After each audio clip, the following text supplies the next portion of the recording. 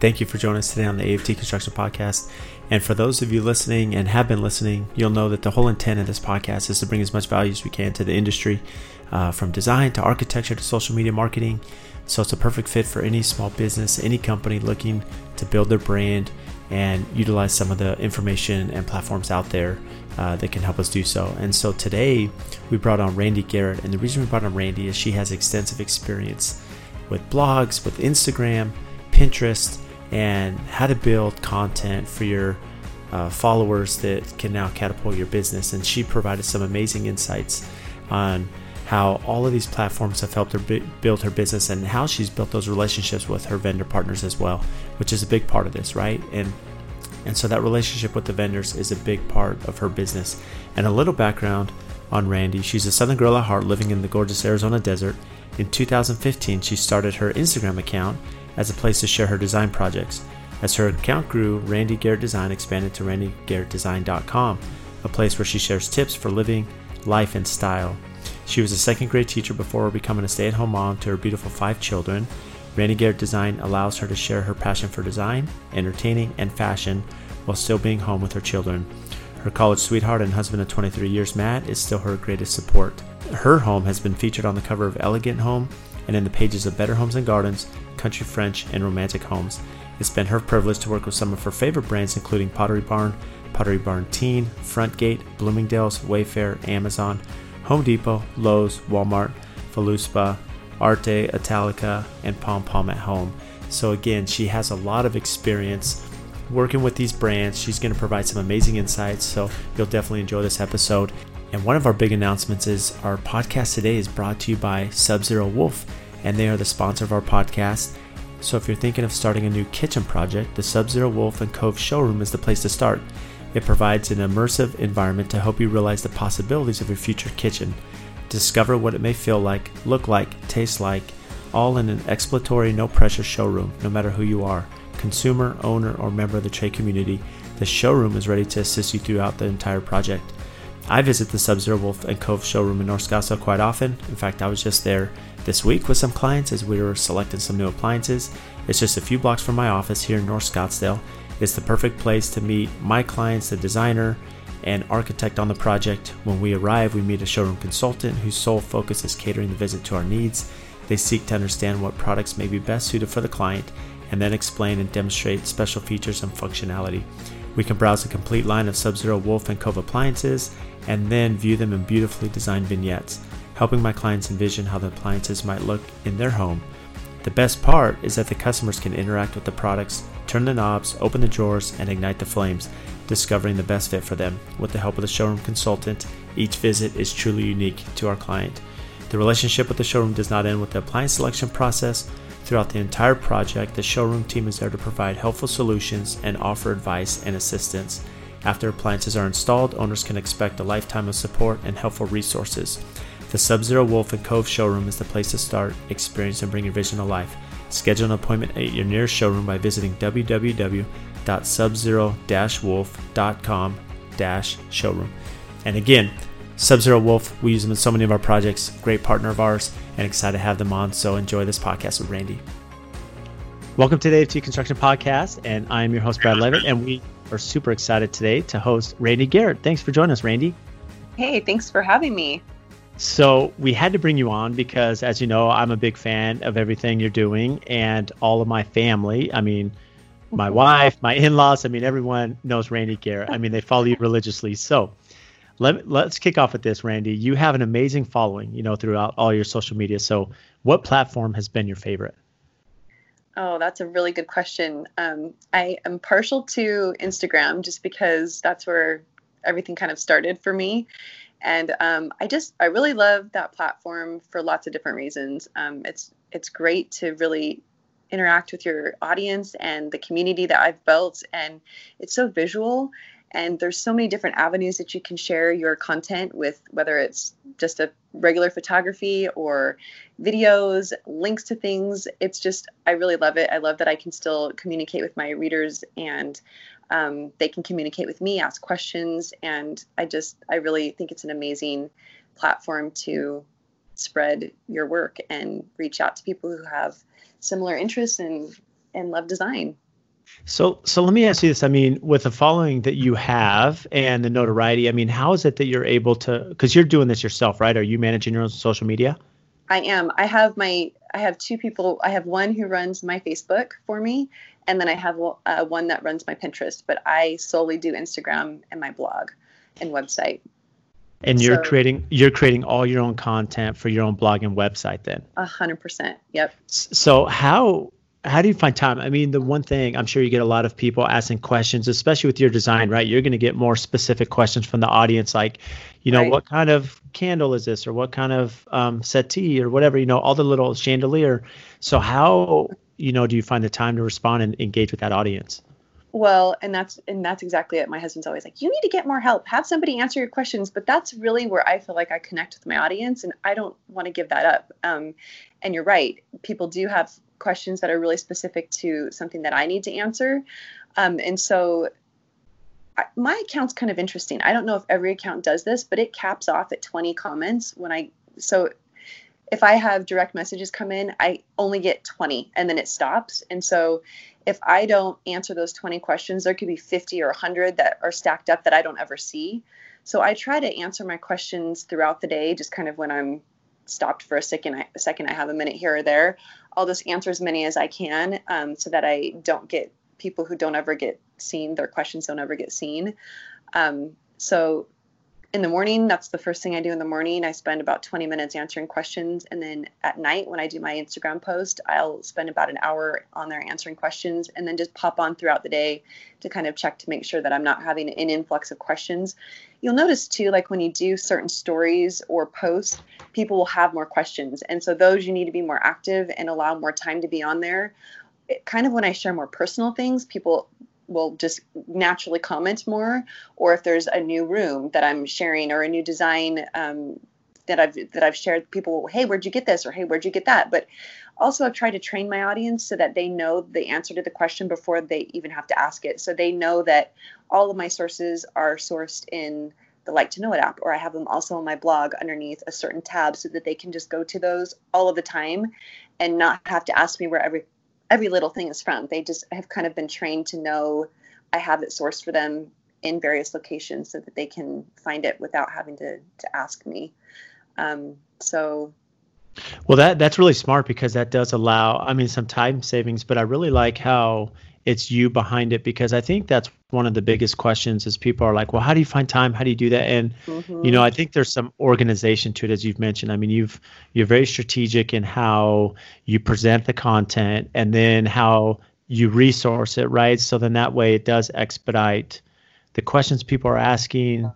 And then in turn, they can still, engage with you if they have other specific questions. And I do agree that it's funny. I mean, there's certain post, and I know I've seen it from my end, where I did one with like a lightweight concrete that was kind of leveling out the house, and I had so many questions from builders and designers about that product. And so like, hey, this is new. What is this? Tell us about it.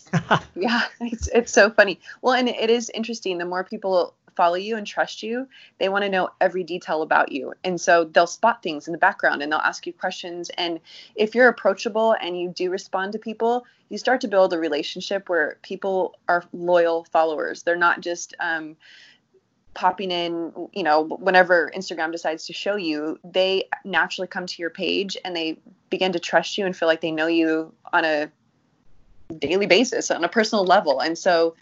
And that's what I think is so important with any social media platform, is that your readers feel like they know you and that they have a relationship with you. I know it sounds kind of weird, but it's true, because algorithms will come and change and totally deplete what you've worked so hard to build. But if you've built a relationship with your readers, that they come to you without having whatever platform it is throw you in their face, they will come to you organically. And that's the kind of reader and the kind of relationship you're trying to strive to create, so that they come to you no matter if you're being shown to them or not. They just organically will come find you. So. And I'm glad you said that, because I think that's one of the most valuable things. Anyone could take a listen to this, because I will say you're very approachable, Randy. So when you think about that, in any account that I can think of that's very personable and approachable, and there's a personality, and you're really good about that. You're doing stories where it's you, so there's this personality behind it. People feel like they know you, and it's funny, when I met you and your husband, right? It's like I felt like I'd known you guys, because I'd seen you on I'd seen you on social media, so it's almost like, okay, now I've seen him on camera, now I'm seeing him in person, and so there's that familiarity. And it's funny when you think about effective marketing and sales, right? You need loyal followers. And we talk about that. Absolutely. People that'll buy your music or CD or go to see you in concert, or they'll buy your product and say, okay, well, Randy Garrett's doing this, I need to do this in my house. And that's how you build that, that presence. For sure. So let me ask you this then, because one of the tough things about what you're doing is, with most designers, one of the feedback I hear the most is, well, I don't really want to give away this product because I've spent so much time resourcing it, or I don't want to give away this paint color because, again, I've resourced it and made sure it looks great with my design, and there's been time and custom and customer. So how are you balancing, your talent for design and and giving away all your secrets, if So that is an excellent question, because design is so very much originality, and you're always looking to be different and unique and true to who you are and your style. And so there's things that you keep secret. There definitely has to be, because that's just what makes your home yours, or your project your project. So say there is a chandelier that you've spent hours sourcing and finding, and you want it to be unique. Don't list that exact same thing. List something similar. Or say, I love to do originality through artwork and things or antique pieces that nobody else can have, but you can source or direct people to find similar things that are the same style, the same kind of look, and achieve that sort of same design style without having it be exactly what you've done. So I love sharing and helping people, but at the same time, I love to be original. And so you have to always constantly be changing and thinking of new things and being unique. But I think the best way is, like I said, to link something similar, send people in a direction where they're getting something where they feel like it's, kind of the same thing, or do something that nobody else can. Have a piece of original art that can't be replicated or duplicated, and just, be as helpful as you can, but keep some things close to the vest. I think that's totally fine and totally acceptable. Well, I think that's really sound advice. I mean, one thing I've noticed with some of the really talented designers such as yourself is that exact thing, and you've really put it into good words, is that, I've seen where some designers, what they'll do is, say, take a master bathroom, and what they've done is, they have, custom cabinetry that's going in that bathroom, which is something maybe you've seen, maybe it's inset, maybe it's shaker, whatever it may be. But then what they've done is they've done an accent piece of furniture that maybe they've found at an antique store or something. So they have a natural element in there that's not custom built, but it accentuates the space. And so it can't be exactly replicated. Although people can replicate cabinetry, they can't do that to that, that antique piece that you're mentioning. Yep. And I think that's what true good design is you can't go buy it in the store. Certain things you can, but that's what takes design to the next level, is finding those unique pieces that really bring heart and soul to a home that just can't be put there any other way. So, yeah. So what's a good resource for, people? I know, like in Phoenix, there's a few locations where they have, they're open once a month, and you can go in and kind of pick through certain things. I mean, what have you found? Are there, as you're traveling or, visiting these places, I mean, where could people in different markets find a good place to find products such as that? So definitely in travels, visit kind of off-beaten paths and find, just unique little spots. You can ask locals for where they like to shop for antiques. That's a great way to do it.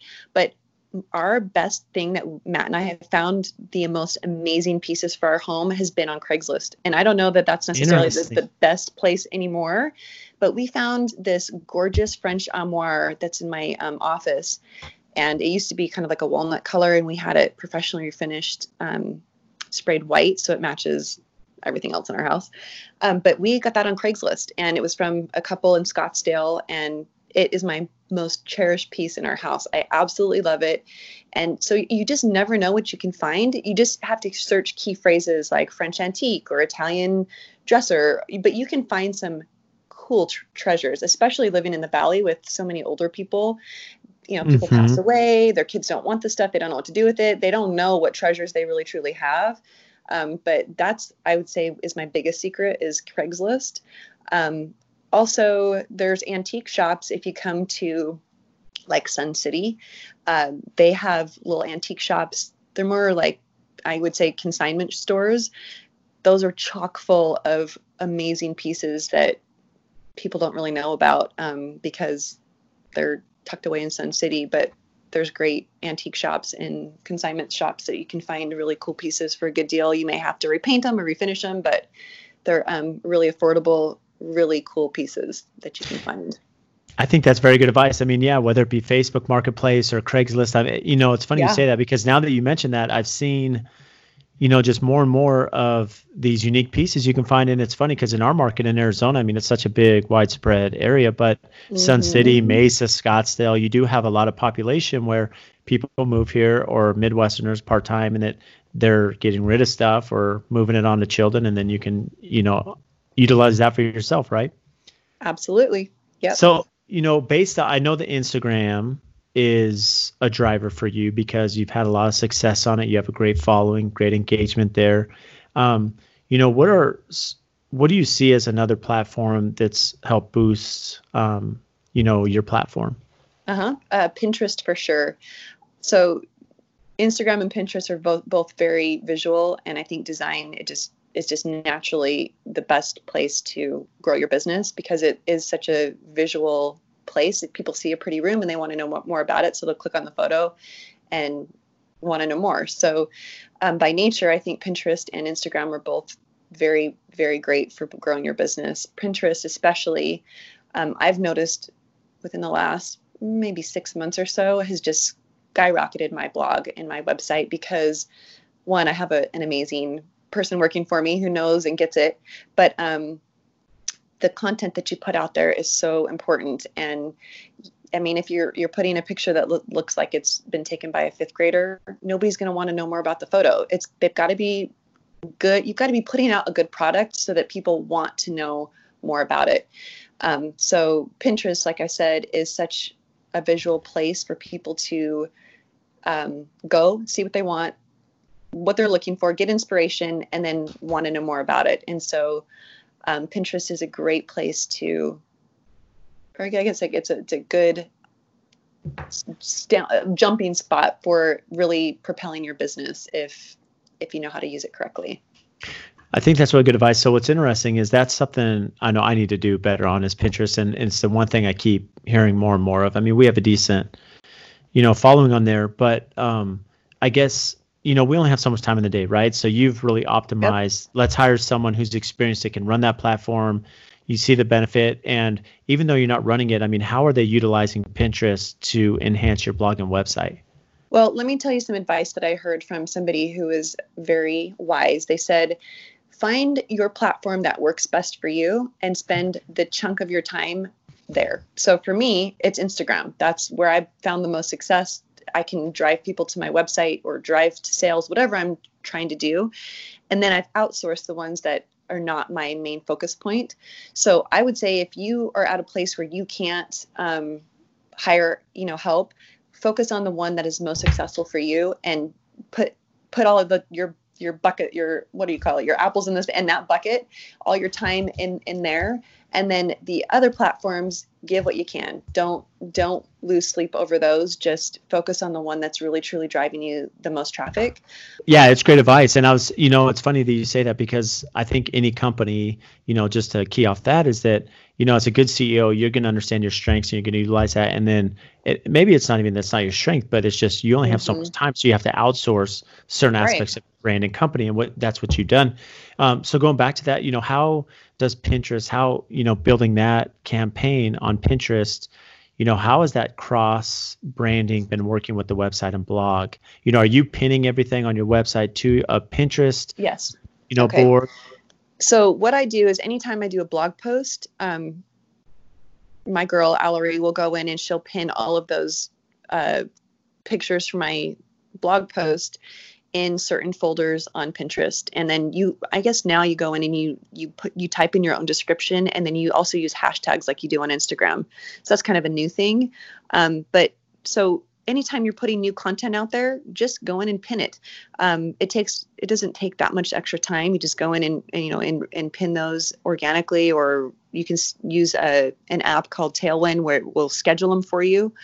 Same thing with Pinterest, like Instagram. The algorithms are constantly changing. The rules are constantly changing. So it's hard and frustrating to keep up on everything. But there's different things you can Google to find out, what you're supposed to be, how many pins you're supposed to be doing a day. But honestly, if all you can do is go in and anytime you do a blog post, pin those to a folder and then check back and see which ones are the most popular and repin those maybe in a few weeks. But really, that's what I do. If I didn't have the help, I would go in and just pin stuff as I'm sharing it, and then change your little board when people land on your Pinterest profile. Switch that out for the season so that it looks like it's supposed to, or things that, say it's, I don't know, fall. You don't want your board to have spring stuff on it. You make sure that is flowing with what is going on in the world of design at that time, if that makes sense. Yeah, absolutely. Yeah, because you have to cater to,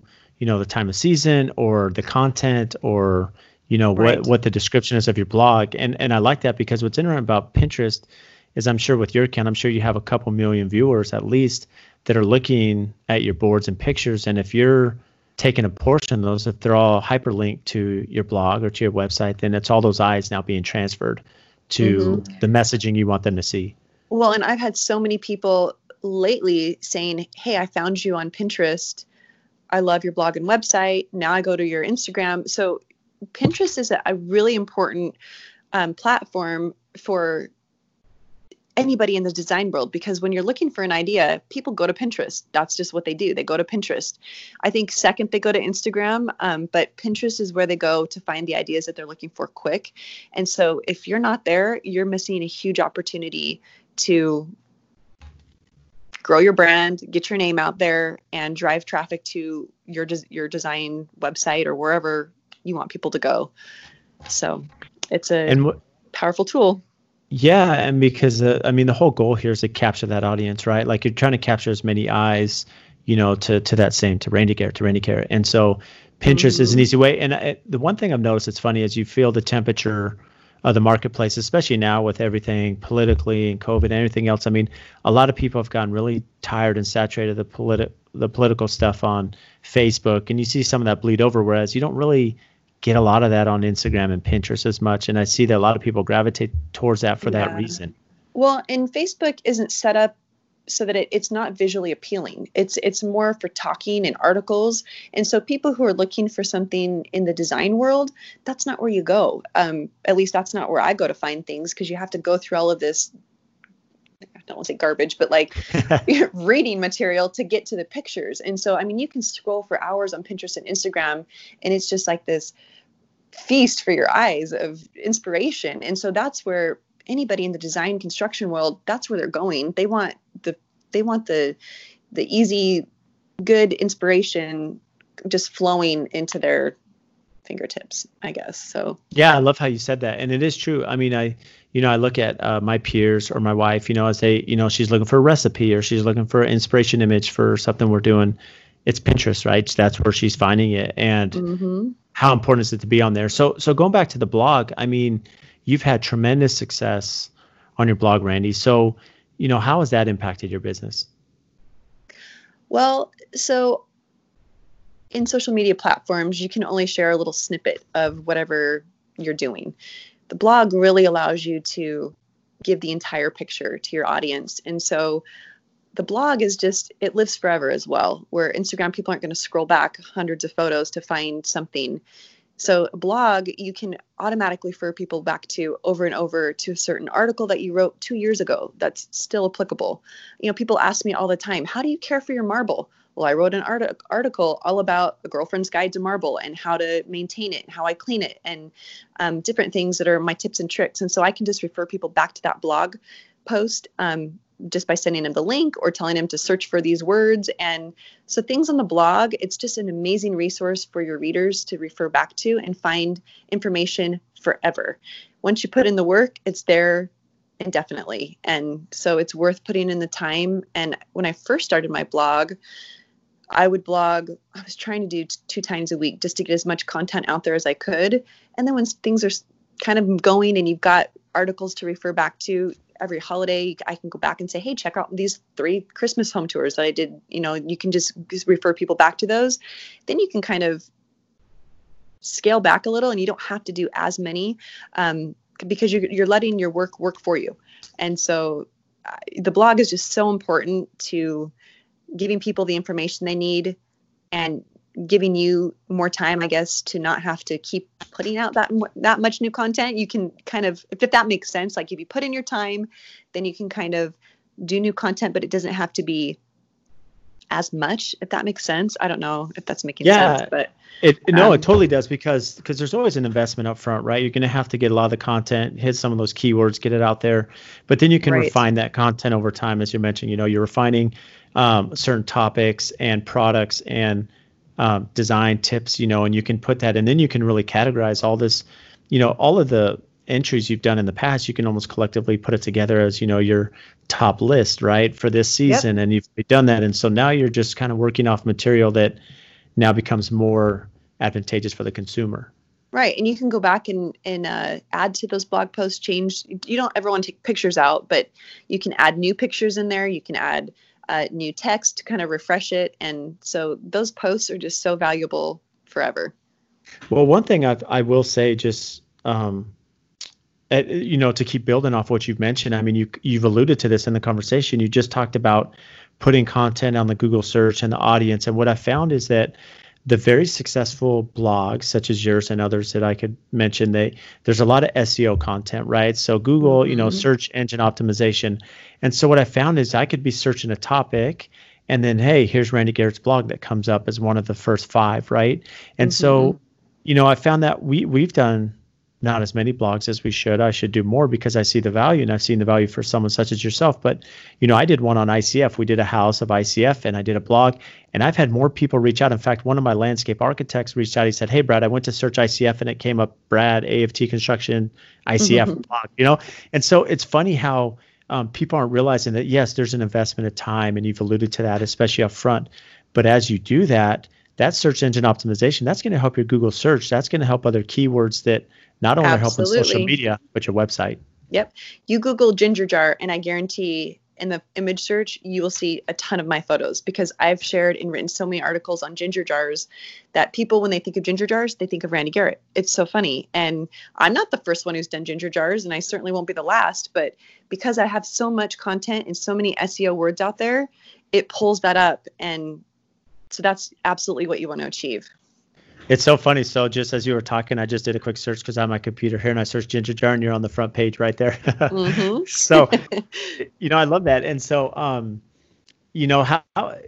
so you've seen success. I mean, it continues to build that brand, and now the Pinterest is going back and forth. So is there a certain amount of time? I mean, what would you recommend for someone who's coming in fresh? Okay, I need to put some time into my blog. Is there a certain amount of time they should dedicate each week to their blog?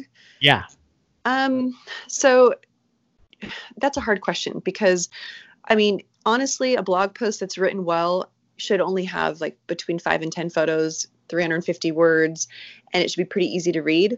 A lot of the articles that I write are very much not that. They're like a Christmas home tour would have 30 pictures in it and tons of words that are describing traditions and different things. But so if you're doing a blog post that's something more comprehensive like that, those take hours. But on an average, I would say you should be spending like 2 to 4 hours on a blog post per week. Maybe if you could get 2 in there, that would be great. I'm such a perfectionist, and it's really kind of a problem, but that's just how I am. I enjoy tweaking and perfecting. And so for me, it takes me a lot longer to do blog posts. Other people can get them done in an hour or 2. It just takes me longer because I want everything perfect. I want it to be, I know it's silly, but I want the pictures to match the text, and I want everything to just be a treat for the eyes. And so I spend a little bit more time that's probably not as necessary. And I have 5 kids at home that are constantly vying for my attention. And so, it's a little different than going to the office, cranking it out, and so that's the thing I love about my job, though, is I can do it when it's convenient for me. And so honestly, if you were to sit down and crank out a blog post, it should take you an hour or two. And if you could do 2 a week, that would be fantastic until you get enough content on your blog so that you feel you can be referring back to things like I mentioned. And then maybe doing 1 a week just to kind of keep giving new stuff to Pinterest and Instagram and new stuff for your audience to keep coming back and checking for. So. Well, I think that's really good perspective because it can be overwhelming when you're thinking about writing a paper, writing an article, writing a blog, right? But you say if you use 5 to 10 photos and 350 words, most people can do that. But it seems like you have an advantage there. I mean, what's your background? Because that's one of the hardest things is writing good content. So Absolutely. For you to write these extensive things, there has to be some background that, has given you that catapult to be a good writer. I don't know. The blog posts that come easier to me are the ones that are more sentimental, I guess, where I'm talking about a piece that I've done because it's connected to something in my past or something that's sentimental. Those just flow. Other ones where I'm trying to figure out how to describe why a certain rug should be the certain dimension. Those are harder for me. Like it just flows better when it has some sort of sentiment. And those are the ones people really connect to. So, yeah. So have you always loved writing? Yeah. Have you always loved writing? I mean, has that always been natural to you? I love to talk. And so I guess that kind of connects into writing, just putting those words on paper.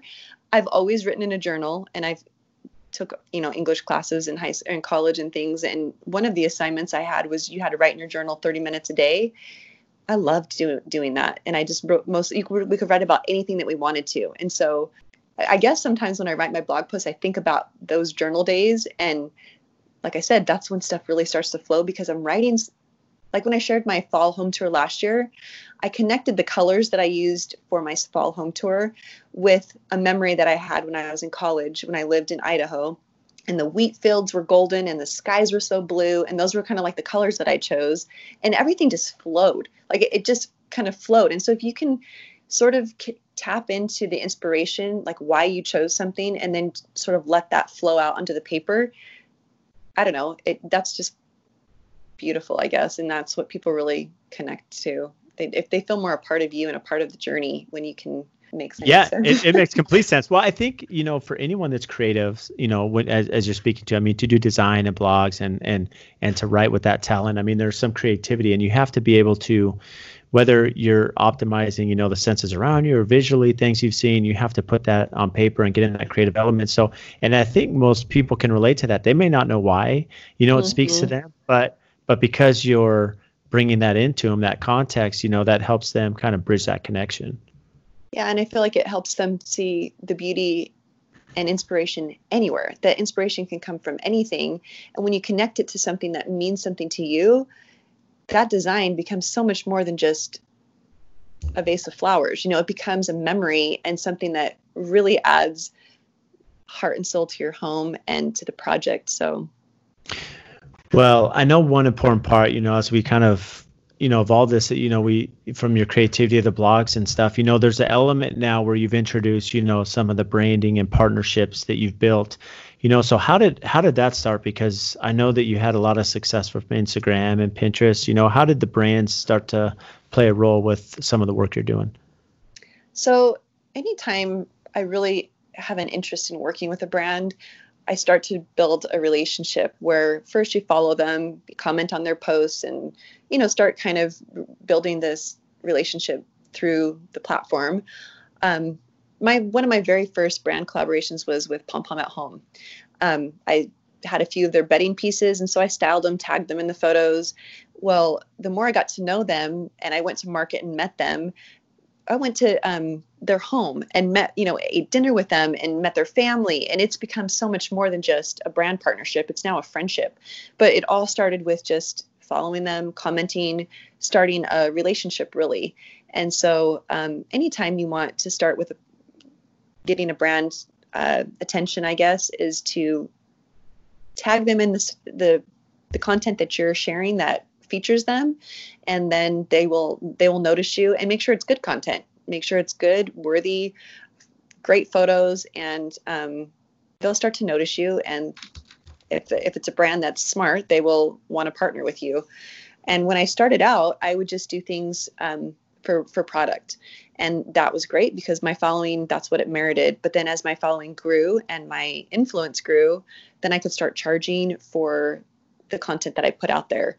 I take all of my own photos. And so I really pride myself in the start to the finish and giving the brands exactly what my brand is and what is, I guess, what's the right word? Like the same as what they're looking for, so that it's just a cohesive collaboration for both parties. And brands, I really have loved working with some of my favorite brands. I've made some really amazing friendships, and it just all starts with something small. And yeah, it does. And I love that you broke that down. It's funny. I couldn't even take notes fast enough. You had so many points in there sorry. I wanted to capture. No, that was perfect. It was really well said. Because what I found is, there's a couple points you made that I think are really important. Often it's asked, well, hey, Brett, I want to, I'll have subcontractors that want to reach out and maybe do business with us, or, architects, designers, and they say, well, how do you, get in with a certain architect or builder? And I found it very similar to you. When I was starting my company, being a little younger and trying to get in with some of these architects, you talked about building relationships. And I think that's so important in life, right? That you're like, I'm tagging them, I'm supporting them, I'm commenting. And so it's not something that's overnight. It took time to develop these. And then it evolves into the personal value, right? That you're meeting with them, you're having dinner. It's a name on name basis where now, okay, Randi is, the personality, and she's like the ambassador that we want to partner with because we have that same synergy, right? And I think that's really important for anyone to understand, because that cold solicit, or just, hey, Randi, I want to, collaborate with you or do this, like, you're not going to be as more prone, just as people reach out to me, without that 6 months of relationship that's been built to that point. Absolutely. Yep. And it takes time. It just does. It just takes time. And some brands aren't used to this way of advertising, honestly. This is new. 5 years ago when I started, I would say 95% of companies did not see the value in social media marketing. They just didn't. And so that's drastically changed just within the last 5 years. Brands are starting to realize, oh my goodness, we need to jump on this bandwagon. This is how people are shopping. This is how people are getting their inspiration. And so it's been amazing to see the transformation in the marketing world, just changing from everything being on TV and magazines and commercials, and to now it's social media. People get their information from social media, and it's really cool. Well, it's interesting. Yeah, you kind of jumped into that, because I was going to ask you, one of the notes I had here was, ask how that relationship as an influencer with these partnerships and brands has evolved over the years. Because when you think about, marketing, we hear the cord cutting, right? Everyone's like cutting cable. So commercial is different. Everyone has a smartphone now. So 90% of the information they're consuming is on their phone. And so the way we consume and the way advertisers are looking at things is much different. And I'm sure you've seen that evolvement, that evolution over time as you've worked with these brands.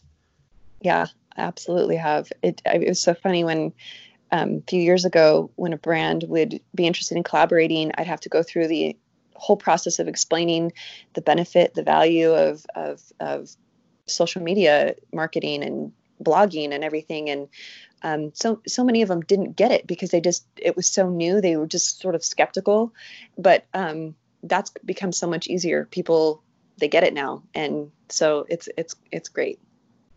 Well, I'm sure it's evolved too, because at the beginning, as you're building it, you're reaching out to brands and you're developing those relationships. And then you get to a point, where brands are probably reaching out to you saying, hey, we see the engagement in the audience for Randi, and so we want to be a part of that, right? So when you're working with these brands and especially now with so many, how have you seen, what are they looking for, from a national and local perspective? Honestly, it kind of depends on the brand. Some brands are just looking for sales, and others are looking for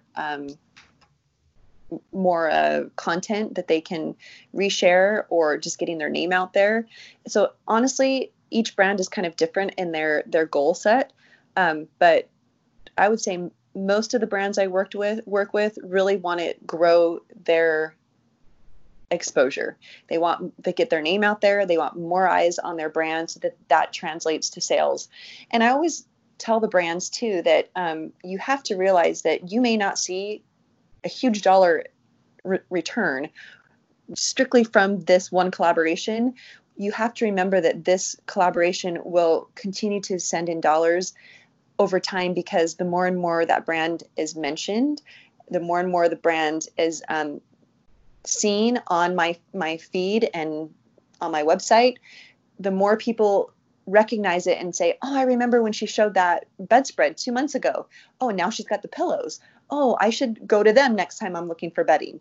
So it's kind of, it's not a one and done. These brands, you really want to build a relationship where people over time see it over and over and then want that in their home, if that makes sense. Like it's kind of like, I don't know, it's like buying a car. You don't want to just go to the lot and buy the first one you see. You want to try them out. And then, when you're really, really ready to make that purchase, then you're going to go back and think, okay, I had a really good experience in this car and I did my reviews. And that's kind of how this works as well. People, maybe they don't need a couch right when you're showing that room, but in a few months from now, when they need one and they remember that you had that room reveal, they'll go back and look at it. And so, brand partnerships are kind of that same way, where your exposure is so invaluable, because the more you've shared and the more people are hearing that name, the more it's going to start sticking, and the more that name becomes familiar to them and it becomes a part of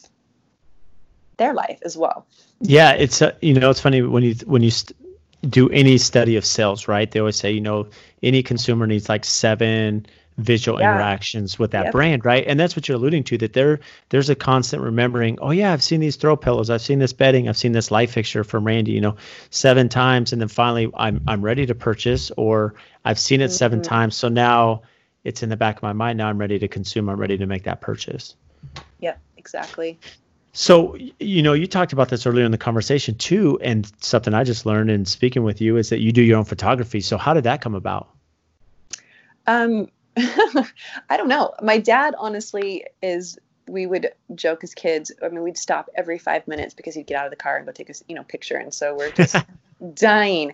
But my dad really instilled that love of photography in me. And so I've always had a camera, always, done whatever, but I would always take pictures of my kids, not so much my house, but I've always loved design. And so when I started my Instagram account, that photography love, I guess, just kind of blossomed, and the perfectionist side of me really started digging deep and trying to figure things out. I've never taken a photography class. I honestly don't get the aperture speed. I don't get any of it. It sounds so silly and stupid. I just don't, my mind doesn't think that way. I play around with it until it's right in my eye, and then I go from there. So I'm so backwards, but I love it. That's my favorite part of my job, is styling and photographing. If I could just do that all day long, I would be the happiest girl on earth. I just love it. It's so fun to me. But really, it's just kind of grew from my dad, I guess. And I just figured that's amazing. I don't know how you do that, because anyone that knows, photography is key to any business, right? And you alluded to this. I mean, to have a successful Instagram or Pinterest or blog, photography is something you should invest in, whether it be time or money. Mm-hmm. And I would never guess you do your own, because now that even takes questions I have to a whole new level about managing everything you have. Because we all know, anyone that's done any Photoshop or editing, there's a lot of time involved to create that content. Yep, there absolutely is. So I use Lightroom for most of my photography. I'll import it, and then I don't even use presets. I have a couple things that I like to use, and then I just sort of memorized. I know I sound so grade school. I know that there's so many shortcuts that I should be doing, but this is just what works for me. I need to go in and just create a preset. I know it's easy. I just need to Google it and to figure it out. But those are huge time savers. You just edit the whole batch, boom, you're done.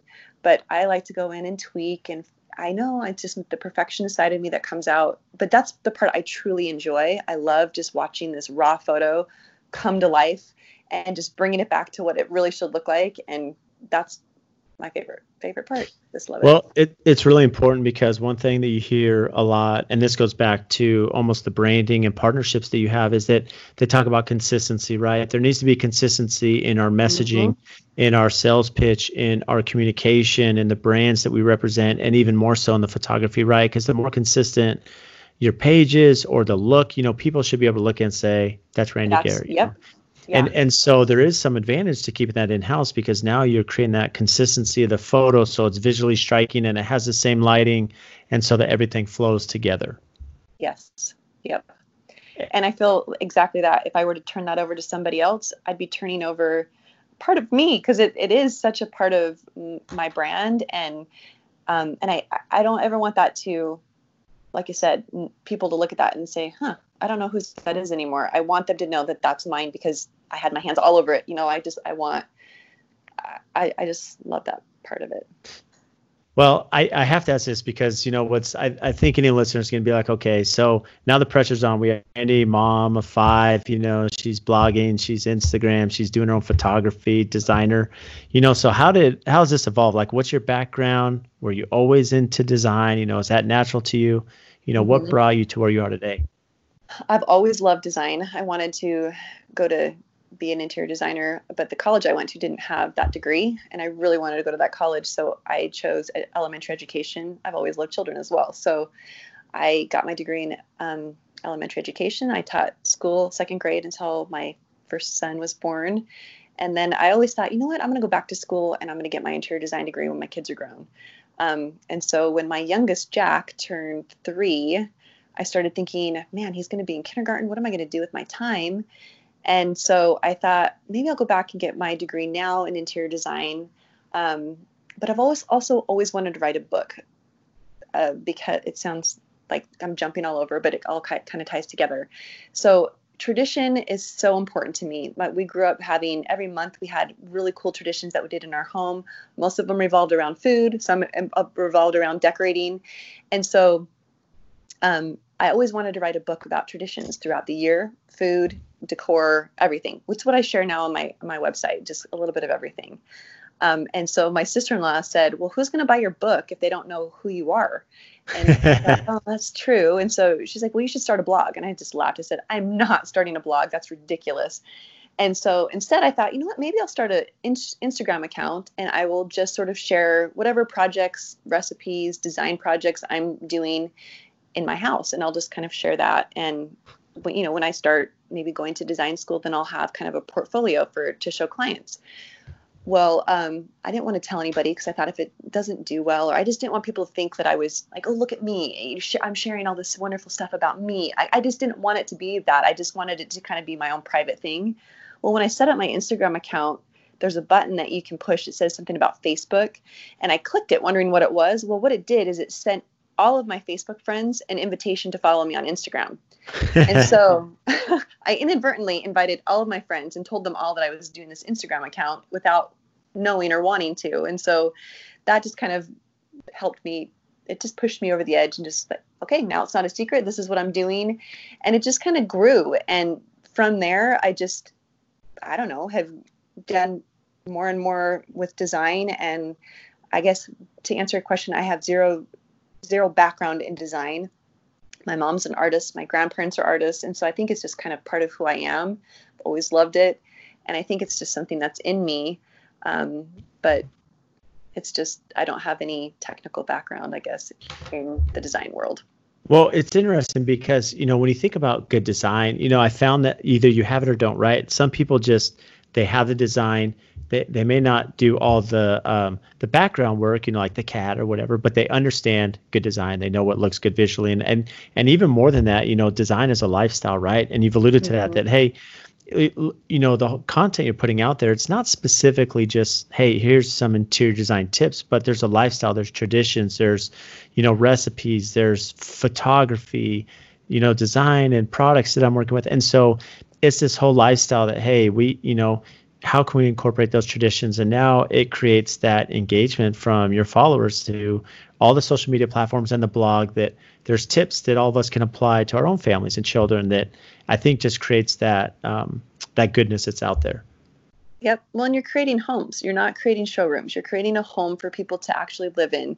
And you want that home to be a story that is part of that family. And so I don't know, that's just, design is a journey, and it should be a special journey for whoever the person is that you're designing for.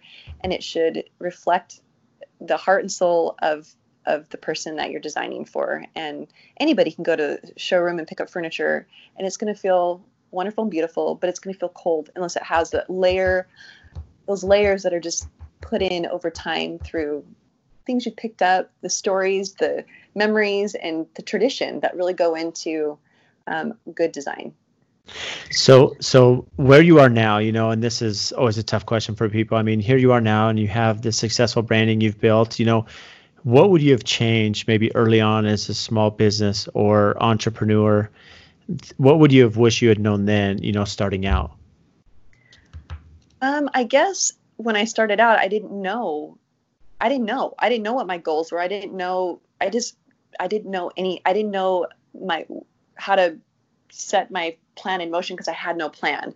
And so, I guess that's still kind of what I do now. I just kind of fly by the seat of my pants. I just kind of, today I feel like I'm going to post this, or next week I'm going to do this. And I think I would really do better if I had more of a business plan, I guess. Is that what do you call that? A business plan. Yeah, absolutely. But again, it can evolve. And I think that's, some people, it's funny as you think about small business and entrepreneurship, a lot of people obsess, well, I don't have a business plan and this, and it is important, right? We need some sort of guideline, but some things, things evolve though too. And what you've learned is that over the years, you've kind of hit your stride, and your talent, your audience, your demo there, and you've kind of fallen in line of where you want to be.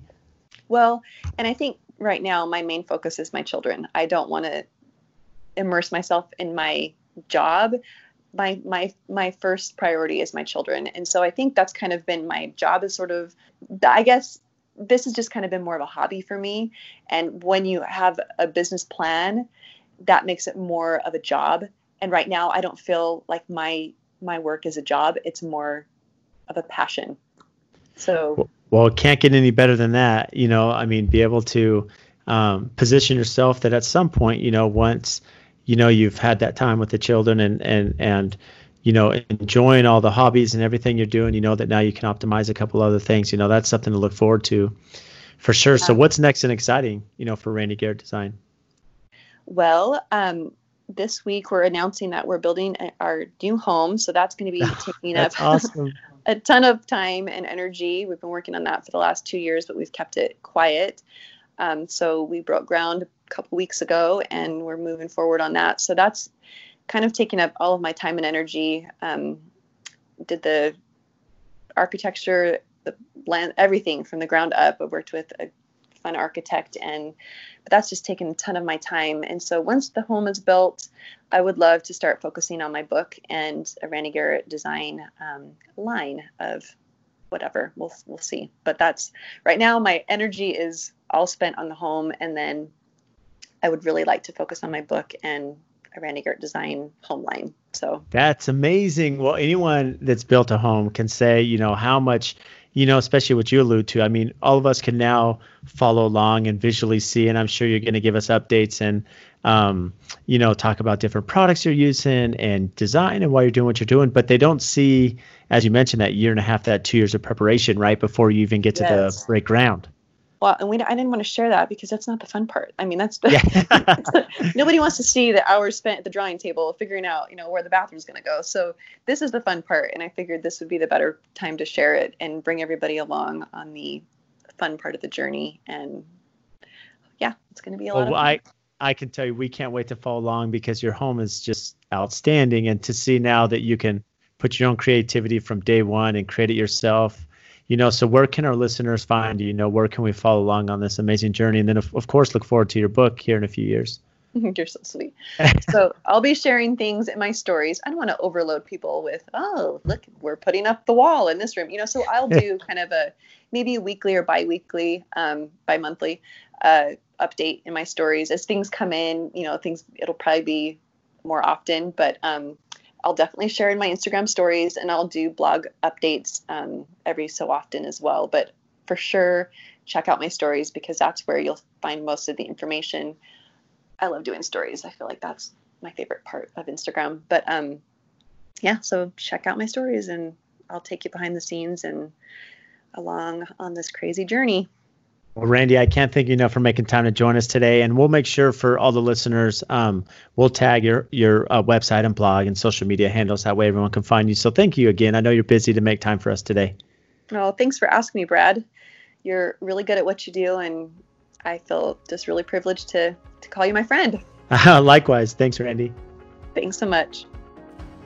So a big thanks to Randi for coming on and spending that time with us today. And just some of the show notes, she spoke a lot about the importance of that relationship, and that's important in any part of our business, whether it be our interaction with our clients, our trade partners, and designers, architects, and everyone that we're working with. It's really important to build that rapport and relationship, and it goes even a step further as we're working with brands and other companies, that it's super important that we start out, build those relationships, have that camaraderie, that mutual support mindset, and then that can evolve into product placement as we're working with them on our different projects, and finding that similar branding that fits our program as well as theirs, and then help that exposure nationally. So great insights by Randi, and really love hearing her story, how she controls her own blogs and photography.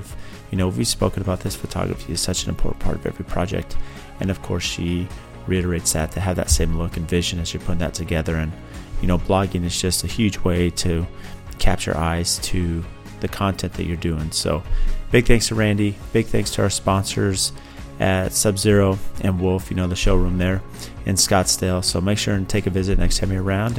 And again, thank you for all the support. Please like, comment, subscribe. It really helps us a lot, and give us that 5-star rating on iTunes or Spotify.